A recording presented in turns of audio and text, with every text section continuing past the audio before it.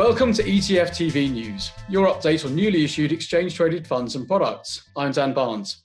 Joining me today are Willem Keogh, Head of Passive and ETF Investment Analytics at UBS Asset Management in Switzerland. And we're going to be discussing demand for ESG ETFs and what SFDR means to investors. And of course, also Deborah Furr from ETF GI is going to be giving us an update on newly issued products. Deborah, welcome to the show.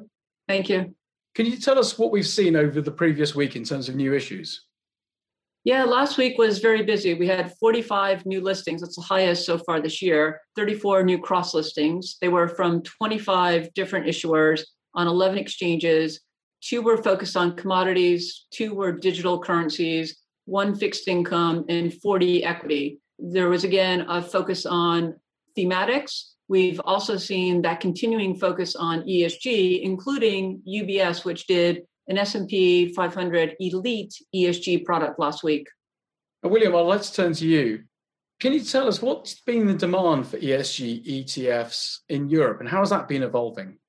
So I think we've seen during 2020 that there's been very strong demand for ESG ETFs. I would say an increasingly strong demand.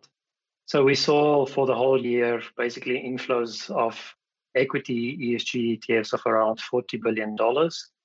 And compared to non-sustainable equity products, which only had an inflow of 26 billion. I mean, this was also driven by COVID, which saw quite a lot of outflows in core equities during the start of the pandemic. And what we've seen this year is equity and fixed income ESG ETFs have already raised nearly $19 billion in AUM, while non-sustainable inflows are around 21 billion. So we're nearly at a 50-50 ratio at this point in time, which I would say shows you how the sustainable ETFs have really taken off over the last couple of years. Last week was also important in terms of the SFDR regulations coming into force in terms of reporting. You know, SFDR is designed to provide greater transparency on the degree of sustainability of financial products. Which products, Willem, are covered by SFDR and what does it mean for investors? So I think if we look at this regulation, Debbie, we see that it is trying to harmonize rules for financial market participants and financial advisors, particularly around transparency on how sustainable risk has been integrated and what adverse sustainable impacts, how they have been addressed in financial products. And I think the most important part of this is sustainable related information and how that it is disclosed. So if we look at the kind of products that have been impacted, I mean, this is the full spectrum of products, right? So anything from a UCITS ETF to a pension fund, basically anything that has to do with investments is now being covered.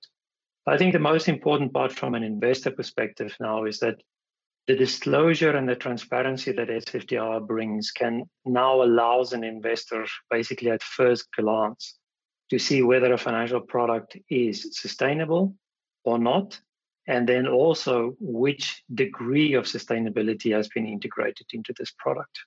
So there's Article 6, 8, and 9. Can you help us understand the differences between those? If we start off with a very rough rule of thumb, you could say that Article 6 products are basically, you can break it into 2 parts. A part that says ESG or sustainability is not considered at all, or if you have an ESG risk consideration, which is integrated. If you then take a step up to Article 8, this is where you are promoting ESG or sustainable products, where there is a clear integration of good governance and of ESG as we know it.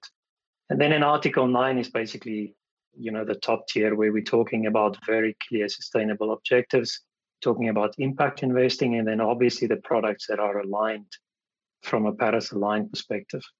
So just as an example, a Paris-aligned benchmark, you have to reduce the carbon footprint by 50%. And then on an annual basis, you have to meet a 7% decarbonization path. So on an annual basis, you have to meet these criteria. It's measurable, it is very clear, and everybody knows exactly what they are invested in. How would we see most ESG ETFs in terms of how they would be classified? So what we can see at the moment, I would say that most of the ESG ETFs would fall into Article 8, something like the MSCI SRI Low Carbon Select Indices we've developed together with MSCI. And then, as you've mentioned earlier, we have launched the second part of our ESG or S&P ESG integration. The first was our S&P 500 ESG, and the second has now been the S&P 500 ESG Elite, which follows a much stricter approach in terms of ESG integration. And then when it comes to Article 9, we currently have one example like that in our UBS offering, which is a climate transition benchmark, which follows a selective UBS Climate Aware Global Development Equity CTB Index. That's great. Thank you very much. Thank you very much for having me. So Debbie, turning to you, can you give us a bit more colour on some of the new products we saw launched over the previous week? Granite Shares has launched 14 new ETPs here in London. They are on baskets of tech companies. They're leverage and they're inverse. So I think that's a significant number of new launches. I mean, there's weeks when we've only seen 14 products come to market. We've also seen another Bitcoin product launched in Canada, and we saw Ethereum launched here in Europe. So I think we've seen a significant year in terms of growth in assets, growth in net inflows, and product launches so far. That's great. Thank you very much, Debbie. Thank you.